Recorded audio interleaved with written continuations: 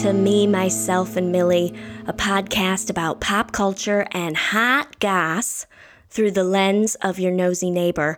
I'm your host, Millie Brooks, and we've got a doozy of an episode for you today, guys. We are talking all about funding, financing, finding money to support your fertility journey. If you are playing along, we are in season 3 right now, and all the episodes this season are under the umbrella of infertility. Why? Because that is something that me and my husband are struggling with currently. So today we are going to talk to my good friend Lauren Rossi, who is just now starting treatment, about trying to find grants, trying to find accessibility, which states actually, offer coverage for IVF treatment and other infertility treatments. We're just going to dive into the world of money right now and fertility treatments. So stay tuned.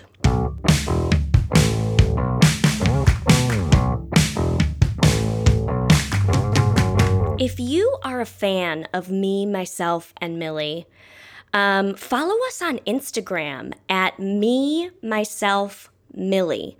That's MYMYS. Oh, no, that's not how it is.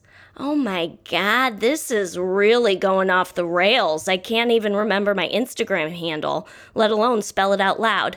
Okay, so it's at MYSELF Millie, MILLIE. There's no and between myself and Millie.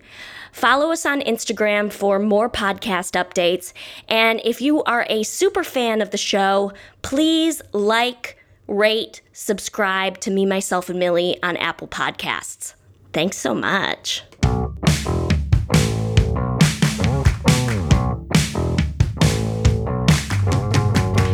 Alrighty, Lauren, welcome to the show. It's so great to have you here. Thank you, Millie. I'm really honored to be here. Well, before we dive into our chit chat, why don't you tell everyone a little bit about who you are and give a brief glimpse into your fertility journey? Sure.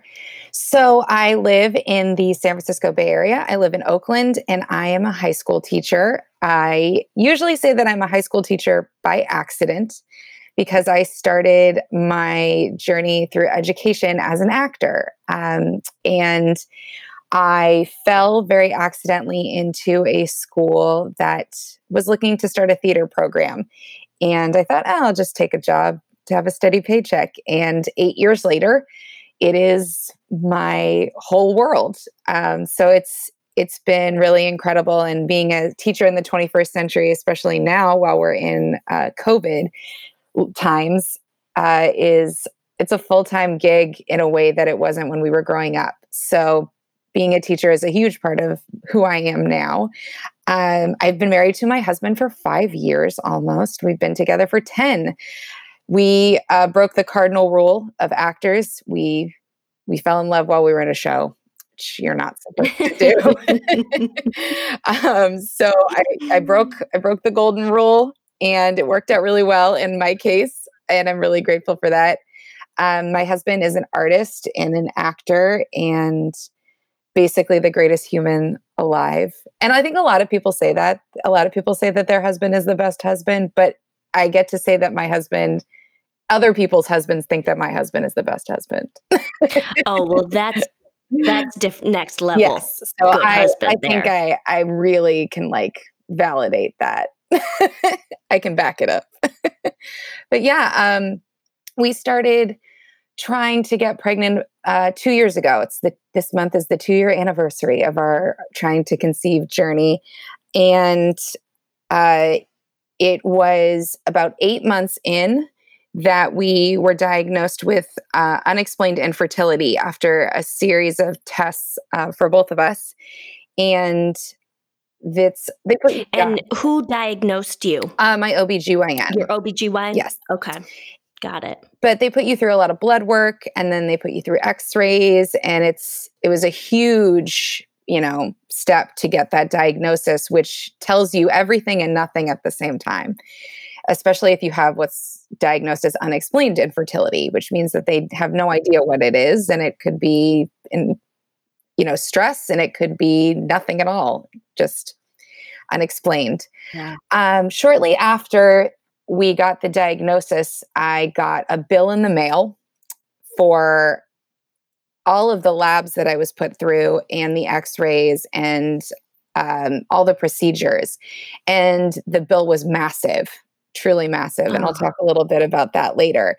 And that, are we talking in the thousands? We're talking in the 4,000s. Yeah. Oh my God. So, it was paralyzing. Everything that we had, really set aside to help, like our little nest egg, our little baby nest egg, was depleted almost instantly, just through testing that wasn't covered by insurance. So that really paralyzed me emotionally.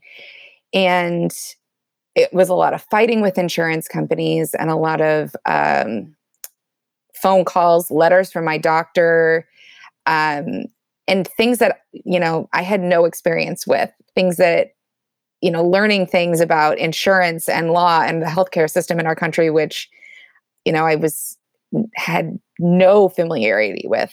Mm-hmm. And in the midst of that, about 16 months into our trying to conceive process, I got pregnant naturally, which was a shock to us because my OB had said that probably wasn't going to be a reality for us. So it was scary and exciting, and it was truly like a miraculous moment, only to have that taken away about 8-9 weeks later when I had a miscarriage.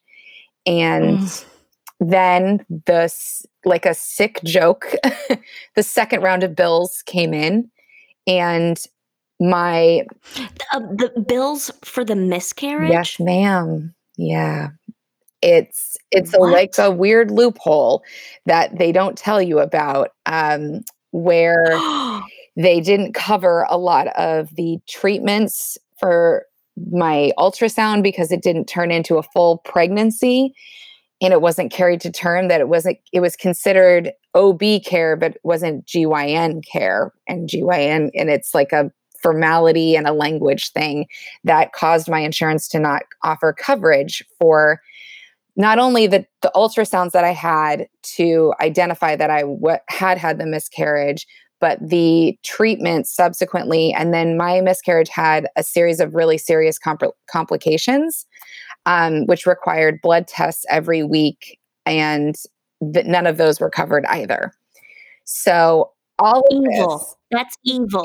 That's just evil. It's sick and twisted, truly. So all of this really led to me digging into like my teacher side and going, okay, I teach equity and I teach social justice all day, every day. So this seems like a glaring equitable issue and a glaring access issue. So I started doing some research, really like out of anger, to how it was that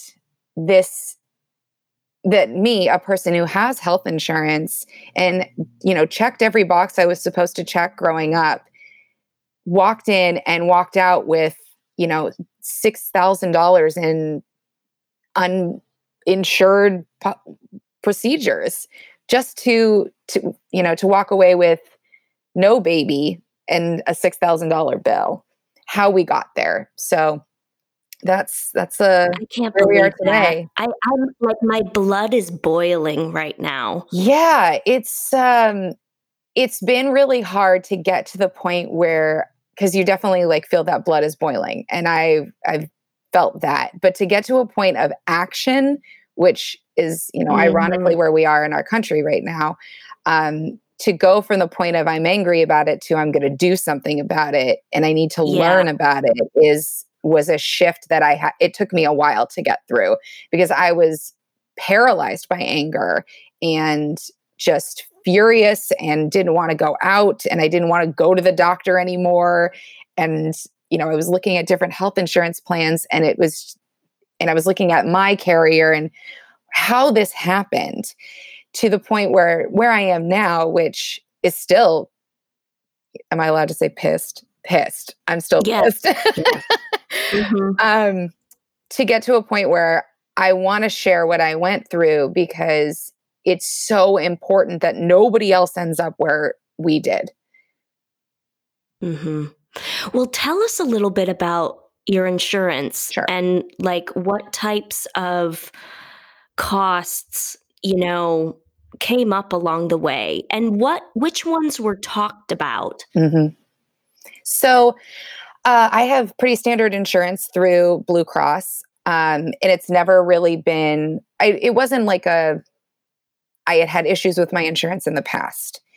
I always felt very taken care of. So very naively, when we had been through the 8 months of nothing, and I went to have a in-office appointment with my doctor, my OB, to talk about the fact that we hadn't gotten pregnant after 8 months, and I was worried. It was a 20-minute in-office meeting. No tests were done, just sat in a chair. And a week later, I got a bill for $226. And I was shocked. And I immediately emailed her and I said, all I did was sit with you for 20 minutes. And like, no offense to you, I don't think that that's $226. And we went back and forth, and she said, well, this is just that infertility treatment isn't covered. So, So infertility conversation isn't covered either? That is where the semantics started. And I actually got them to talk down the bill for that office visit, because I said, we talked about infertility, but you did not treat me. You did not diagnose me. No tests were run. So it was purely and I said, if we had this over a phone call, would it have cost me $226? And she said, no. I said, if I had emailed you, would it have cost me $226? She said, no. So that my gosh. That one I was able to talk down, but it took about 2 months to talk it down. Now that should have been a warning sign for me, because as subsequent to that meeting, she had ordered blood tests and an X-ray done. And I should have taken the hint from that the rest of those things weren't going to be covered. So the blood work, which they order a series of labs for you, and it was about 8 different tests, and then an X-ray with an HSG. So really invasive procedure that involves X-rays and scans, and all of that is what they call diagnostic fertility testing. It is not infertility treatment. However, there is only one code that the doctors use for an HSG or for the blood tests, and that code is a series of numbers, and the little word next to it is infertility. And because it says the word infertility and it's associated with that code, insurance won't cover it. Oh my gosh. Now, some people's employers, like I'm told tech companies and like more 21st century like technology companies, and that tend to be run by younger generation, will cover it. But I work for a school, and I happen to work for a Catholic school. And I knew that I wasn't going to be covered for any treatment because that goes against doctrine.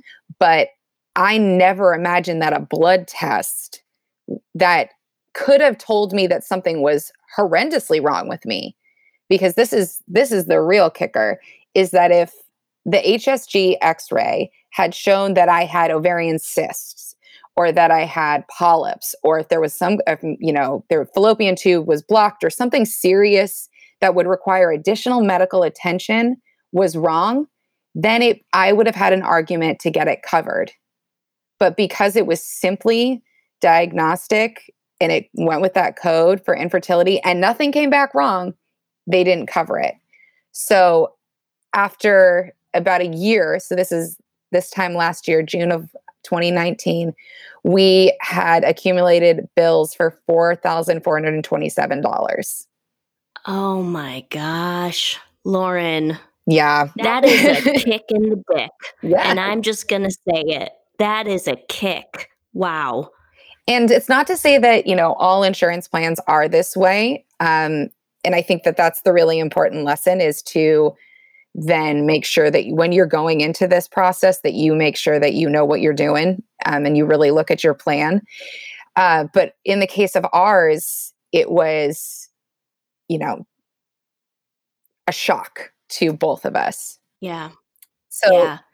In your research, which states in the US provide free access to fertility care? So only 17 states have fertility insurance coverage laws. 7 of them are actually related to what they call medically induced infertility.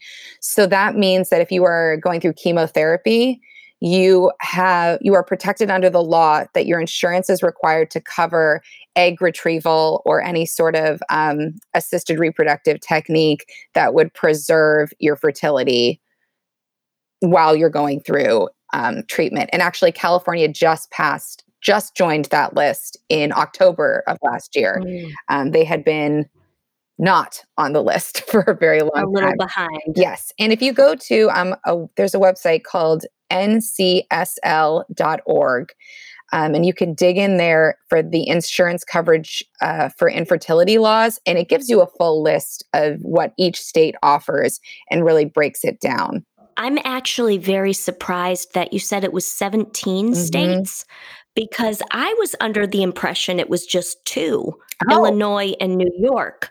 But I'm glad to hear that more states are. It is different for each state. So some of it says that your insurance has to require this, and some have little caveats that say employers who are self-insured employers are exempt from this requirement. And some say something like, if it is against a religious organization to offer coverage, then they're also exempt. So maybe that's where the 2 is, that has universal coverage. Maybe that's what that number is. But hopefully it's changing every day, because we need to get better about this. Because as a whole, the United States is, from every research I've done, I think I can unequivocally say we are the worst at covering any sort of fertility treatment or assistance. Yep, I would agree with that. I've talked to a couple of people in the UK on the podcast, and they're, they were very lucky to have their treatment covered by the NHS.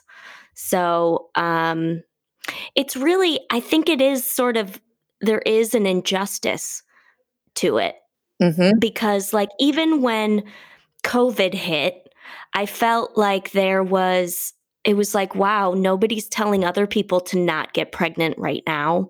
Why is it that people who are infertile have to pause that, And so that was that was the first time I actually really experienced it firsthand, of treatments being canceled or paused, or cycles being stopped because of the pandemic.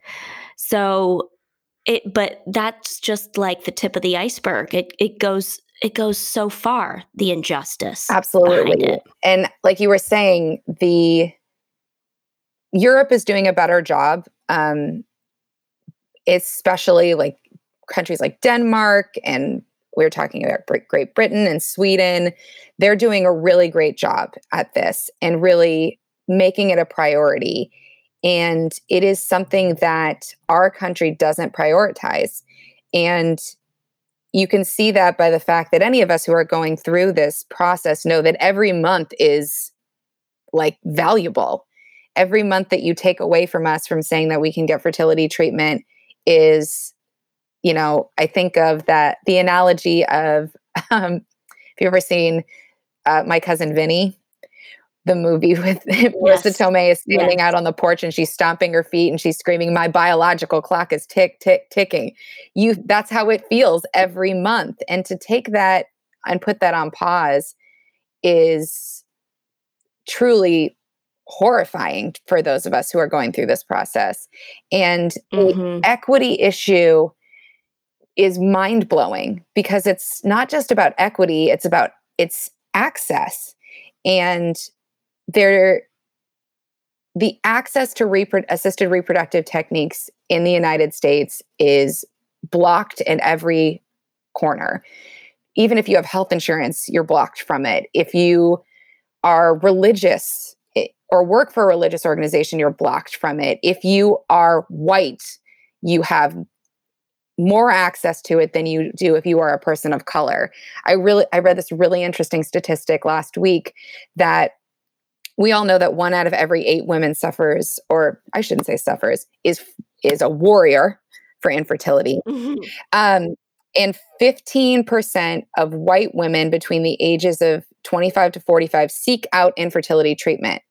And that's compared to the fact that only 8% of Black women seek out treatment in that age range. It's almost half. So Wow. clearly there is an issue with feeling welcome even in the room, that Mm-hmm. if you are a person of color, you feel like the gate is closed to you before you even try to open it. And that goes for so many things in our country, obviously. But it's really interesting to evaluate the fact that if you have money, you get a baby. And if you don't have money, Right. you might be out of luck. When this Right. seems like it's such a fundamental right for us as women, and growing up in a religious institution, it was exactly what I was told I was supposed to do. Nobody told me that Yeah. it wasn't going to be something that we could all do. Mm-hmm. I totally agree with you on that. And it is still a touchy subject with religious organizations, Mhm. you know. It's well, and you kind of talked about this on a global scale. Which countries offer free access? So it's changing every day. And I want to say it was within the last few months, the country of Hungary started free IVF treatment for any woman that wanted it. But the reason they did it is because the population in Hungary, the numbers are going down. So they did it as an initiative to try and boost the country's population, which I found Oh, like both wow. hilarious and awesome. um, Yeah. yeah, but India is the most affordable place for IVF if you want to do it without insurance coverage. Denmark offers it free and they have the highest success rate. But most European countries are the ones that are offering free treatments, assisted reproductive techniques. And Canada's getting there as well. I know in Ontario, it's different by each province. In Ontario, it covers 1 full round of IVS per female. And in Quebec and like Manitoba and the few other provinces, there are tax credits available for people who are looking Mm, into fertility treatment. wow. Well, in your research, what types of grants are available to people who are struggling with infertility? So the first thing that blew me away is that there were grants for Mm, for fertility, because we thought the door was closed after the first round of tests and that first $4,000, $5,000 bill that we got. We were ready to stop, and we just thought that the door closed for us.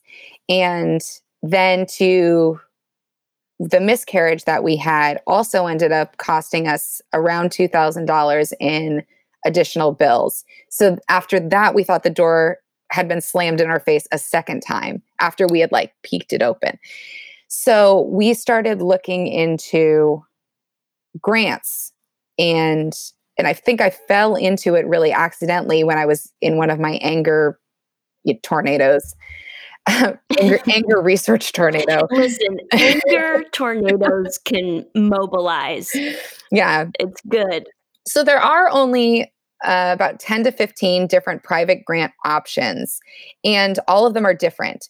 Some of them are through fertility clinics that offer grant opportunities, and others are designated by state.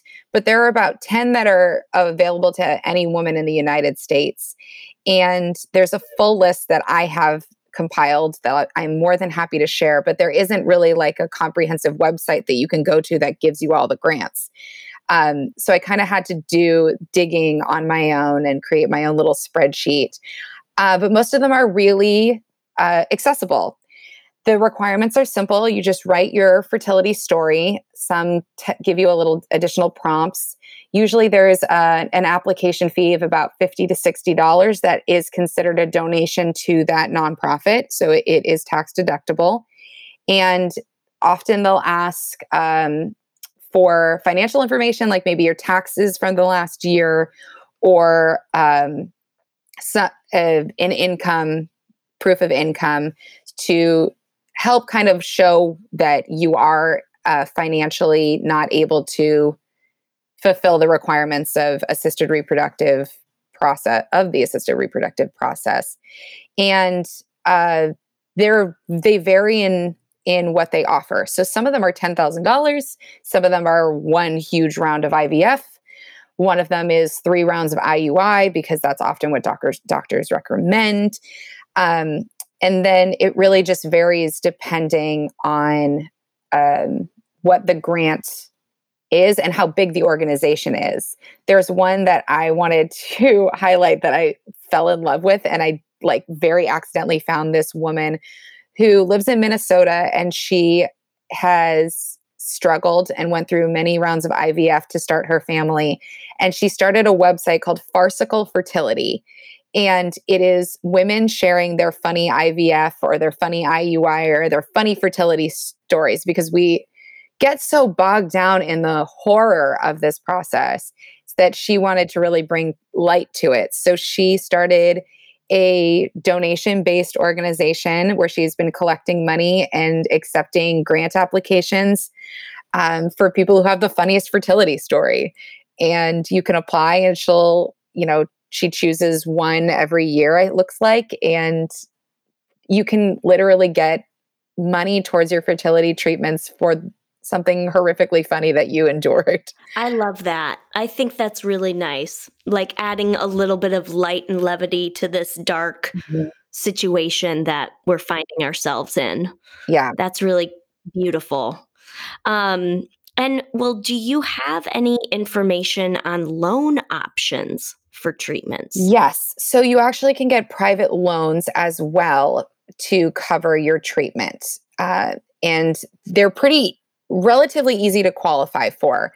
And there's an organization, if you go to resolve.org, it's the National Infertility Association, and it's a great resource. And they have a little tab that you can click on that details all of the loans that you can apply for. They're starting to accumulate grant information on their website as well, but it's not a comprehensive list. But start there, start digging and start sleuthing from there, and it'll open more doors to different loans that are available to you through private lenders. That's great. Yeah, Resolve is a great resource. Mm-hmm. Back to sort of your own personal journey, Lauren, did you ever consider doing a crowdfunding campaign or a different type of fundraiser for the costs involved in treatment? I didn't. And I think the reason why is because this struggle has been very private for us. We really suffered silently for the last 2 years.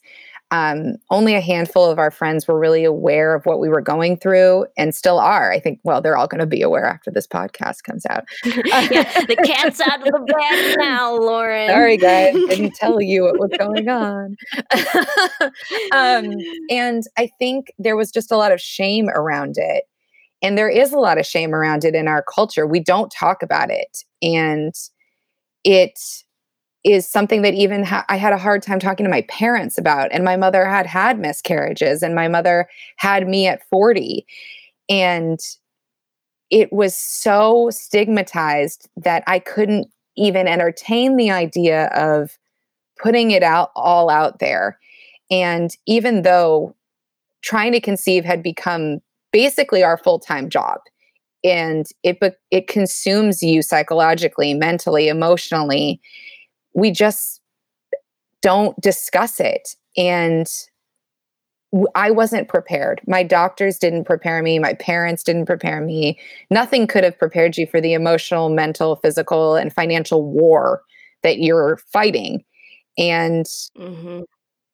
it was such a burden that we didn't have the language to get out of.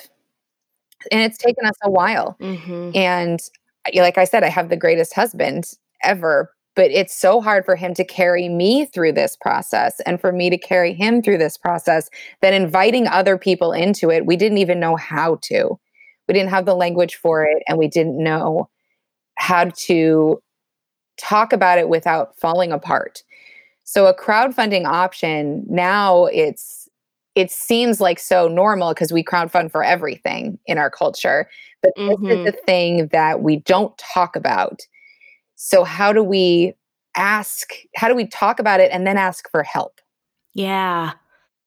It is a dilemma. I totally I hear you on that. And I'm just going to couple it with I know a lot of people that love you, Lauren, and just I side note, I just got off the phone with Katie Rubin, Oh, my who Katie. was yes, and she was like I'm like, I got to talk to Lauren about doing a crowdfunding campaign because she is so loved in the community. She is walking sunshine on the sidewalk, and so many people would love to help. So I'm just gonna, I'm planting that seed and take it or leave it. Do with it what you want. It is so, and I hear it. I do hear it and I feel it, and I'm so grateful. And I think that, I have one of my dearest friends, who also works in the theater community, and she lives in New York now. She is my warrior, and she constantly has to be the one in my ear to remind me to strut and remind me that I'm not alone in all of this. And neither is my husband, who who feels a different level of paralysis around this process because he feels so helpless. And I'm the one going to the doctor's appointments, Mm-hmm. and I'm the one doing all the drugs and the shots and all the stuff. And he's, my personal cheerleader, but how do we support each other? And sometimes it's as simple as just listening, and as simple as Mm-hmm. being an ear and saying, that sucks. I don't know. I can't maybe empathize the way that you need me to, but I certainly can listen, and I can certainly sit with you and go, this really sucks, and drink a lot of alcohol. Is there anything you wish you knew before you started all of this? um, it's like that joke that everyone says, gosh, I wish I had learned these practical skills in high school, like how to file your taxes or change a tire. I wish that somebody had taught me about insurance, what a deductible was, how broken our healthcare system is in our country, how to navigate this and even talk about health insurance. When you get a new job, they just tell you to check a box. You don't think twice. You just at least personally, as somebody who grew up with a wanting to be an actor, I just assumed I was going to be poor and uninsured for the rest of my life. That when I got a job that gave me insurance, it was like the holy grail. I truly remember calling my father on the phone and being like, I did it. I got health insurance. And he was so proud of me Yes. that I didn't think that it wouldn't cover blood tests, something so simple.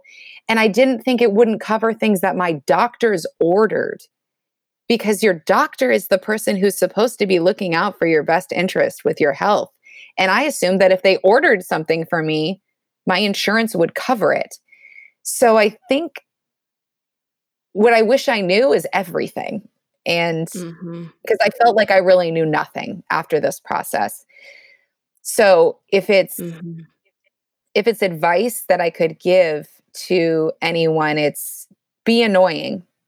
Ask the questions Mm-hmm. from your health insurance, because another thing that is I've really realized about myself through this process is how conditioned I am as a woman to be polite and to be accepting and quiet and kind. Mm-hmm. And when you're a warrior like this and you're fighting an actual war for the thing that you want more than anything in the world, there's no room for politeness. You have to ask the tough questions. You have to call your insurance every day and be annoying to make sure that the things are covered that they're asking you to be tested for. And it's, asking your HR representative where you work Yeah. and asking your coworkers who have had kids. Ask your coworkers what they experienced, what bills they had to, you know, carry with them and they had to pay out of pocket for. It's asking questions and not being afraid to ask them. Yeah. You really have to be an advocate for yourself. You have to go to bat for yourself time and time again, day after day. Yep. You can't I don't know, you just can't get small, which is something that I tend to do in the face of I don't know what's happening. You're a doctor. I guess you do know. So you just tell me Holy cow. kind Yeah, of thing. that is the biggest thing is you're the doctor, you're the authority in the room. So I guess I'll just defer to you. And you've spoken about this is finding the right fertility doctor. My OB referred me to a specialist, and I didn't like them. But I felt Mm-hmm. like, well, my doctor told me to go here and these people must be okay. I didn't think to take it matters into my own hands and Yeah. do the research on my own and really, what's the word I'm looking for? Really make this take ownership is what I mean. Take ownership Mm-hmm. of this process and stop sitting back and going, this is happening to me and it sucks. And I'm just that 1 in 8. I'm just another person. I'm just that 1 in 5 who has a miscarriage. I'm just all of these statistics. And to be able to get out from under that burden and out from under that stigma and really take control of this process has been super empowering for me. And it's what got me to the point to be able to talk about it with you today is that power that I'm taking back. I'm taking back the language and I'm taking back the stigma and inviting other people to do the same. Yeah. Amen to that, sister. So true. Yep. So true. Well, do you have any advice for people concerned about the financial burden of fertility treatments? I mean, first, your concern is valid and it's real. Mm-hmm. And you you should be concerned. Arm yourself with information. Um, it is essential. Get your healthcare packet from your HR rep. Dig into the website that your health insurance carrier offers and call them. If your doctor orders an HSG, before you go in, call and say, hey, is this covered? And if it's not covered, find out why. Because chances are Mm-hmm. it's going to be the beginning of this trend of what they are and they aren't going to cover. Don't be afraid to be annoying. Ask a lot of questions. And this seems so simple, but practicing self-care, because once you pass the line, when you're no longer just, I define it as a line. Who you are when you're just a person who's trying to get pregnant, and you and your husband are trying to get pregnant, or you and your partner are trying to get pregnant, and to where you go when you cross the line into this silent army of women who are struggling with fertility. And to me, that was a very invisible line that I crossed, and I stopped talking because when this began, I was so excited, and our friends knew we were trying to have a baby, and it was this joyful thing, to when I quietly crossed into this army of women who suffer with infertility. And there was shame, and there was pain, and there was anger. And it went from joy to darkness very quickly. So the self-care part of it was neglected. And if I could do it Mm, over again, that's the part that I would have done first. I would have prioritized my self-care, because I think we lost a lot of months because I was so depressed, and I couldn't go out, and I couldn't talk about it, and we stopped talking about it. And if I had gotten the care that I needed, and if I had asked for help, we we would have been healthier. So mm, the main thing that I can offer is that neg- that prioritizing your self-care before you prior is part of prioritizing this fertility journey. It's not extra, yeah. it's Yeah. not on top of or before or behind. It has to be woven into the process. Yep. I think, I really admire certain people that I know within the infertility community that have just taken a break for a while. They've just stepped back and they're like, I need some space from this. Mhm. I really admire that, because it becomes like you're on a fertility treadmill. It's like, okay, I got to get here now. Now I got to get there. And then once I get there, I'll get this, Mhm. and you're a hamster on a hamster wheel. And it becomes your full-time gig. It's your full-time Hmm. job. What you're eating, your stress level, bodily fluids that you never thought you needed to log into an app, like taking your Yeah. temperature, where peeing into cups and blood work, like all of this becomes exhausting and not fun anymore. It's not fun, and it's not a celebration of you and your partner creating a life in whatever way you choose to do it. It's just work. And work isn't always great. And work is Right. definitely not what this should be. And and here's the other thing, you can always put so much effort into it and still not get the outcome that you desired, you Amen. know? Yeah. And And that how, is really, really hard, and you wanna make sure that you don't abandon yourself through the process, yeah, you know? that is that's a statement that's been super ironic for me.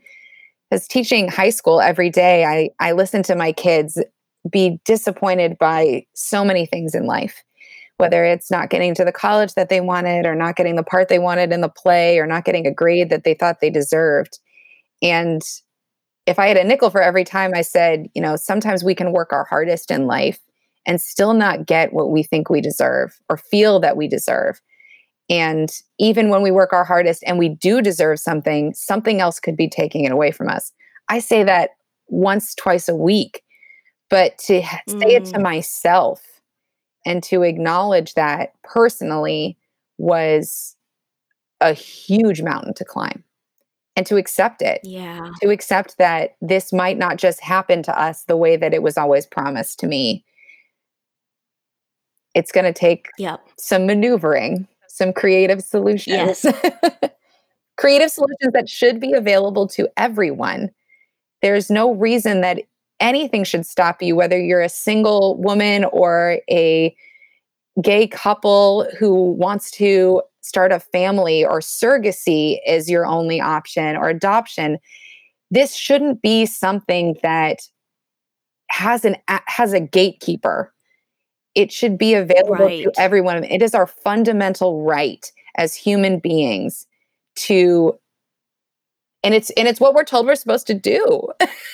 We're told we're supposed to Yeah. procreate. And if it's so ingrained in our culture that we're supposed to just go out and start families, and this is what we do, it's part of, it's a next step. You get married and then you have a baby. If it's that ingrained in our society, then why is there this huge access and equity issue. Yep. Yep. So we have to do better. Yeah. Yes, we do. Well, Lauren, thank you so much for coming on the show today. You've really brought a lot of awareness to my own knowledge of the fertility game. And I think that like you said, arm yourself with knowledge, and that will help you when you feel so powerless on this journey. Absolutely. Thank you for having me and for opening this door so that, it's a cathartic experience for all of us who are listening and who are a part of it. And it's going to take a lot of us out there making noise about this to change the way we think about this as a society and the way that we talk about it openly. And I'm just grateful that I get to share my story, and hopefully it gives a little bit of peace of mind to the next person who's about to begin this journey. Yeah, I know it will. All right, Lauren. Thanks, Mel. We'll be in touch.